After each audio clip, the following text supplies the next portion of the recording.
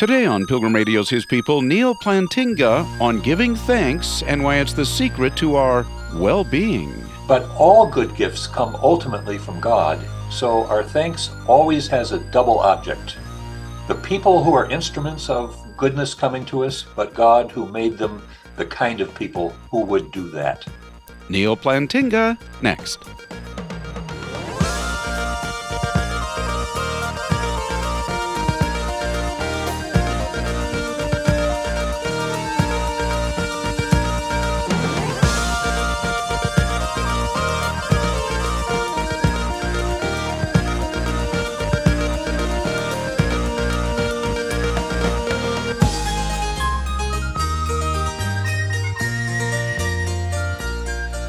What is gratitude? Why do we need it? And how does it change us? Dr. Cornelius Plantinga, Senior Research Fellow at the Calvin Institute of Christian Worship, explores these and other questions in Gratitude, Why Giving Thanks is the Key to Our Well-Being. Neal, what motivated you to write about gratitude? When I was teaching seminary students, I used to teach them that Colossians 3 is about as good a summary of what the Christian life should look like as anything in the Bible. And as many of our listeners would know, this is a passage that often shows up in wedding ceremonies. As God's chosen people, holy and dearly loved, clothe yourselves with compassion, kindness, humility, gentleness, and patience. Bear with one another. If anyone has a complaint against another, forgive. Forgive as the Lord forgave you. And over all these put on love, which binds them together in perfect harmony. That's about as far as the passage goes in most wedding ceremonies where it's used. But Paul says just a little bit later, and give thanks. Sing with gratitude in your hearts to God. Whatever you do, in word or deed, give thanks to God through Jesus Christ. 3 times in a row, Paul urges thanksgiving as integral to the Christian life. Well, I've been interested in that and interested in the fact that the psalmists often tell us not just to praise God, but to give thanks to God. And it became clear to me that in the Bible, giving thanks is a necessity, and in fact, an urgent necessity. And I wanted to know why. So I decided to explore the topic and to write a book about it. In the process of my exploration, discovered the reason for the subtitle of the book, Why Thanksgiving is the Key to Our Well-Being. It turns out that in the last 25 years or so, positive psychologists, a new group within psychology, have been studying gratitude and writing about it. Before 1998, psychology concerned itself with diseases, with neuroses like obsessive compulsive disorder or psychoses like schizophrenia. But in 1998, a pioneer by the name of Martin Seligman said, well, why are we always talking about disease? Why don't we talk about positive states of mind? And since then, psychologists have studied gratitude, they've studied compassion, happiness, and they have discovered that of all the states of mind human beings can have, the single best predictor of health and well-being is gratitude.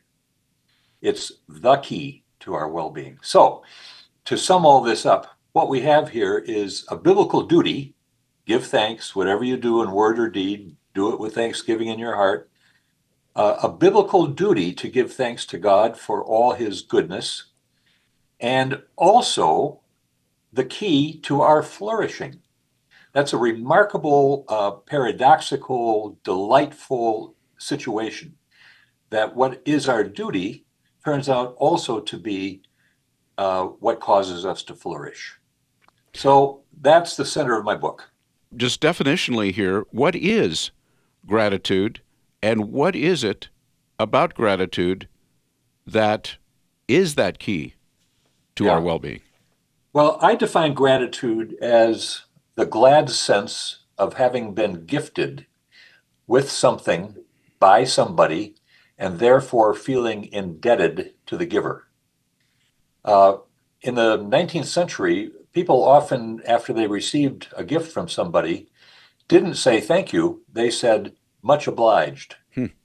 There's a sense of obligation or a sense of indebtedness to the giver, if for no more than simply saying thank you.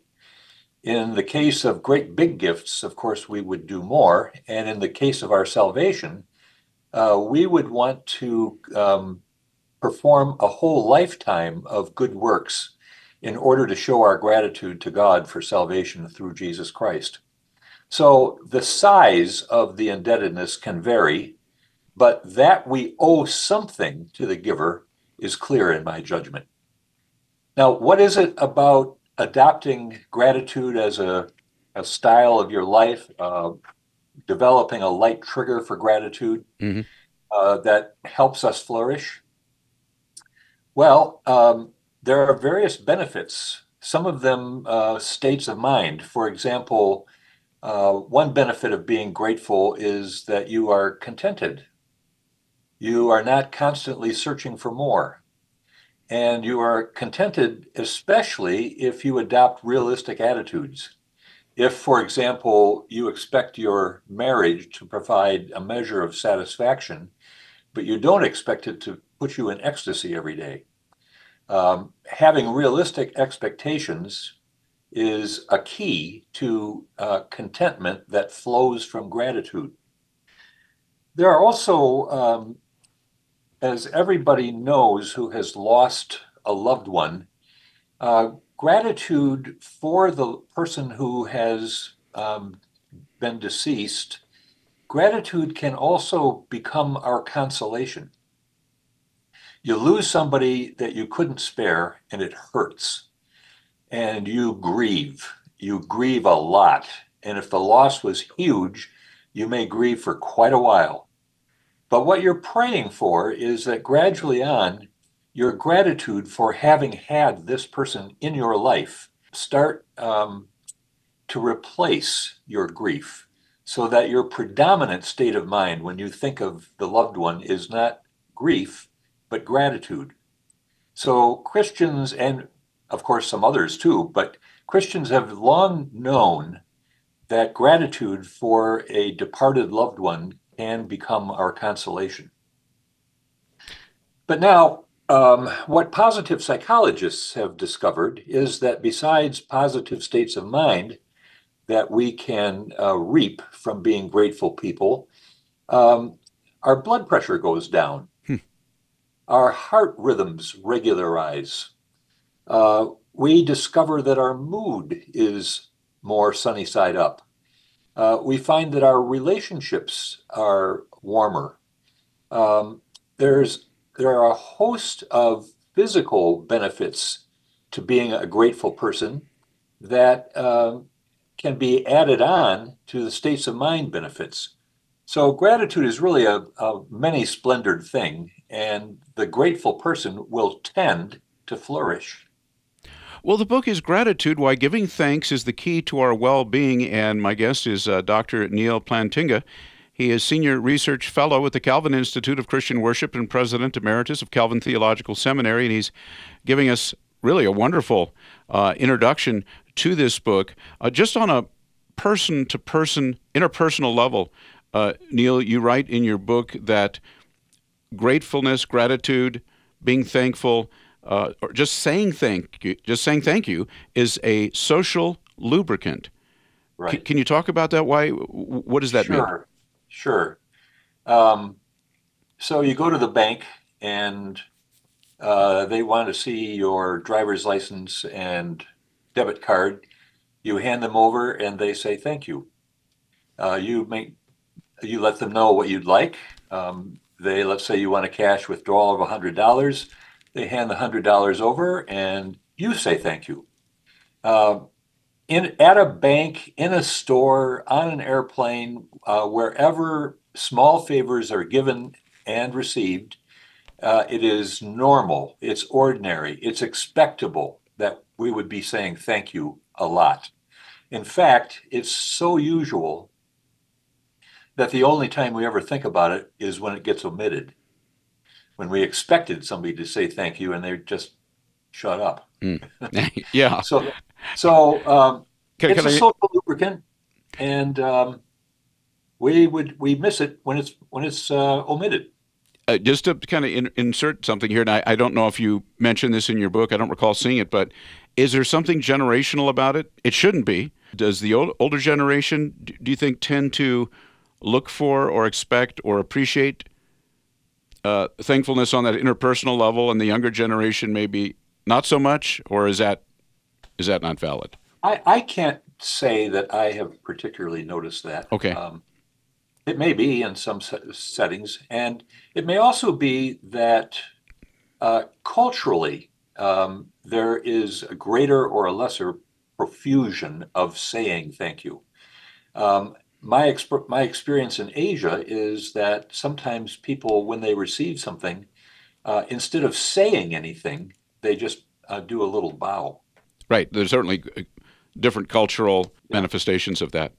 Well, now, one thing that with so many fascinating things in your book, one point that you make is Thanksgiving is found even in the Greek word for the Lord's Supper. Well, if you could explain that to us and why it seems to go right to the core Right. of the Christian faith. Well, Thanksgiving in Greek is Eucharistia, Hmm. and it's got inside of it the word charis. In English, it would be charis. And charis in Greek can mean both grace and also gratitude for grace. So practically the whole Christian religion is in that one word, charis, and it in turn is nested into the word for Thanksgiving, Eucharistia. So when we celebrate the Lord's Supper, we give thanks for the gifts of our Savior's body and blood broken and shed for us. And we do so typically with a prayer of thanksgiving. And all of this stems from the fact that in the Gospels, the accounts of Jesus' Last Supper tell us that he broke the bread and poured the cup. He blessed the bread and he gave thanks for the cup. And Paul, when he recounts what our Lord Jesus did in the night he was betrayed, says that he gave thanks for both the bread and the cup. So thanks is at the heart of the Lord's Supper. And to me, this came home to me when I was studying for writing the book, that Jesus would be blessing and thanking on the night he was betrayed shows amazing courage.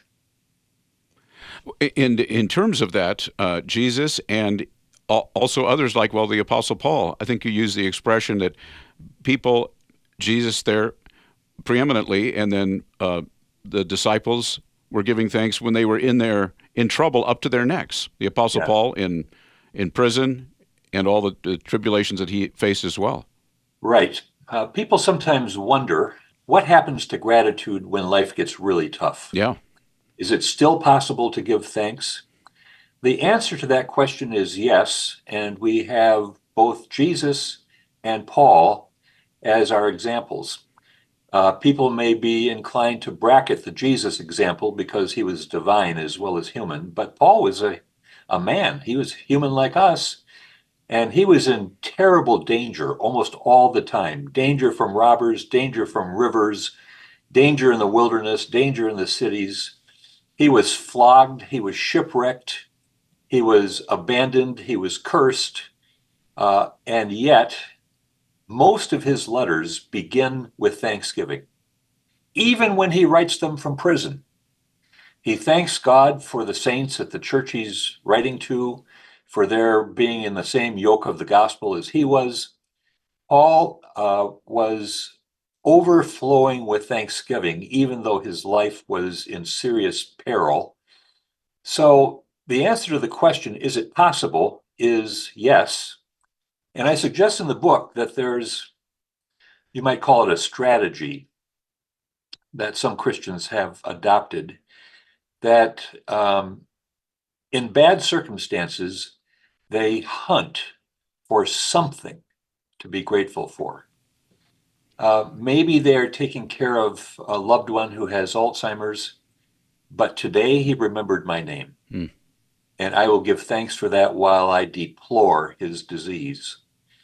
One of my friends says, I'm not grateful that I have to clean up after Thanksgiving dinner, but I am thankful that the cleanup means I was just surrounded by family and friends. You find something in a troubling set of circumstances to give thanks for. And I think that strategy is part of the key to gratitude causing flourishing in our lives. And as you mentioned, giving thanks, it's really a command. It's a duty Yeah. throughout Scripture. Give thanks to the Lord, for He is good, for His mercy endures forever.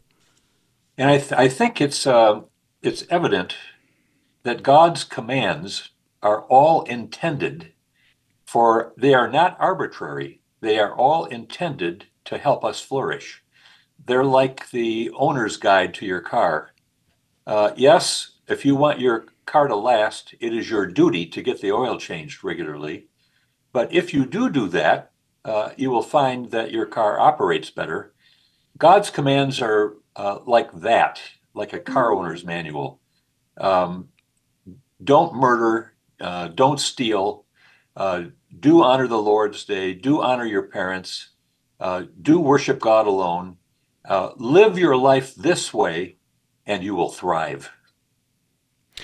Well, the book is Gratitude Why Giving Thanks is the Key to Our Well Being. My guest is Dr. Neal Plantinga, the author. What are some major hindrances, blocks to being grateful? Well, there are some that we can't help.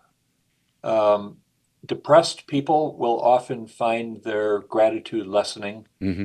Uh, People with anxiety disorders, people with shame disorders.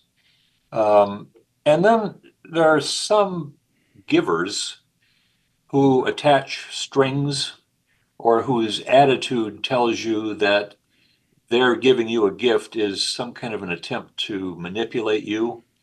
Those things can hinder our gratitude, but so can some of our disordered states of mind and our sins. If I am greedy, if I never think I have enough, that's going to make gratitude uphill work. If I am apathetic, if I say to the world and to God, you are not interesting, uh, gratitude is going to be difficult for me. If I resent um, people who have the wherewithal to give me a gift, if I envy them, my gratitude is going to be slow in coming. And of course, if I'm cynical, if I suspect everybody's motives, if I think to myself, okay, he just gave me a gift. What's really behind this? What does He What's want? what is he really after? Or if I am cursed with a sense of self-sufficiency, I don't need anything. I've got everything I need. And then gifts will all look superfluous. And of course, if I'm self centered, if I have a sense of entitlement, if I think that I have earned everything good that comes to me, then forget about gratitude. It's not going to happen. And 1 Corinthians 4:7, at least a part of it, goes right directly to what you just said. If we think we're entitled, and yet the Scripture Yeah. asks, what do we have that wasn't first given to us? Yeah. What do you have that you have not received? And when you start to think about it, precious little. Yeah. Well, let me ask you this, and I know our time is going very quickly, but in terms of our sanctification, in terms of our growing in Christ likeness, and you talk about this a fair amount in your book, Gratitude, Why Giving Thanks is the Key to Our Well-Being. What is the role of gratitude there? In other words, how does it attack, the older word is mortify, but various sins in our life? Well, the grateful person is not going to feel entitled. So you are mortifying any tendency that you have toward feeling entitled. It's the grateful person is not going to feel self-sufficient. You mortify any tendency toward self-sufficiency. And the same with the other blocks and hindrances, with apathy and cynicism and so on. The grateful person, the person who cultivates gratitude, prays for it, recognizes it as central to their Christ-likeness, that person is going to be overcoming a great deal of the obstacles that I mentioned. And at the same time, uh, this person is going to look for opportunities to express gratitude to God, not only in their prayers, but also in how they live. The Heidelberg Catechism, one of the gems of the Reformed tradition, uh, says in its third section that our whole lives have to be lived in gratitude to God, expressed both in prayer and in good deeds. Jonathan Edwards, America's greatest theologian and one of the great Reformed theologians, said that for the Christian hoping to show gratitude to God, they need good deeds to become their central practice, just as medicine is the central practice of a physician. So, operating that way, we can mortify our old selves and vivify our new ones with the use of gratitude. And you talked about a question I was going to ask you, I think next, was how can we cultivate gratitude? And you say that we can cultivate gratitude by simply praying for it, by asking God for it.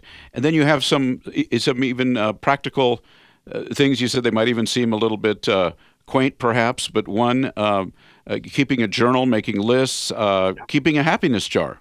Yeah, I think it's important for all of us to remember that the Christian life, that virtues in the Christian life are God's gift, but also our calling. And there's no estimating the percentages there. They are God's gift. If I have a grateful heart, I owe God thanks for having softened it and turned it gratefully toward its giver. Um, they are God's gift, but they are also our calling. That's why Paul says 3 times in a row, be grateful. So, how do you do that? Well, there are some time tested practices. One of them is counting your blessings. At the end of the day, you write in your journal 5 things, let's say, 5 things that today blessed you. And if you keep your journal, you can look a year later and see whether there are patterns in the gifts that have come to you and whether there have been some new ones as well. Journaling, photo journaling. Some people take pictures of things they are grateful for and keep them. Some folks write notes and drop them in a happiness jar, notes of things that bless them. Um, there are people who argue with themselves that they ought to be more grateful. Maybe they're envious of a coworker who's paid more, but the coworker makes the whole firm more profitable, so I get paid more too. And I say to myself, you dimwit, you ought to be grateful for this person. If you keep being annoying with your envy, she's going to quit and then you're going to make less money. You argue with yourself. Or, this is a famous one from C.S. Lewis, pretend you are grateful until you are. Act grateful. Speak gratefully. And somehow your attitudes tend to come along like a caboose on this train. So, yes, there are practices and there is prayer. Well, and there's so many connections that you make in your book between gratitude and various other virtues, various other inclinations. In other words, you say, well, for one example, there's a tremendous connection between gratitude and generosity. Yes. Yeah, gratitude has wonderful benefits. I already mentioned that it can be our consolation. It can um, also produce generosity in us, contentment and generosity. I say in the book that back in the day when I was charged with raising money for Calvin Seminary, um, I ran into people again and again and again who said, God has blessed us so much. Of course, we'll help our seminary. Their sense of gratitude was driving their generosity. Well, Dr. Neal Plantinga, my guest, the book is Gratitude, Why Giving Thanks is the Key to Our Well-Being. And of course, we've touched on quite a number of them, but I mean, if we were to make a list of why we are grateful to God, I mean, that list is really infinite. Inexhaustible. Yep. Yeah. And of course, central in the biblical presentation of God's work is the death and resurrection of our Savior. That's the center of what we are grateful for. But God is not only a mighty Redeemer, God is also an imaginative creator. And in front of a blazing sunset, it is so fine to have somebody to thank. This is an occasion where an atheist may feel frustrated, and some have written that they feel frustrated. They have nobody to thank. But we have not only redemption to give thanks for, we have burbling streams and migrating geese who ski to a stop on a pond.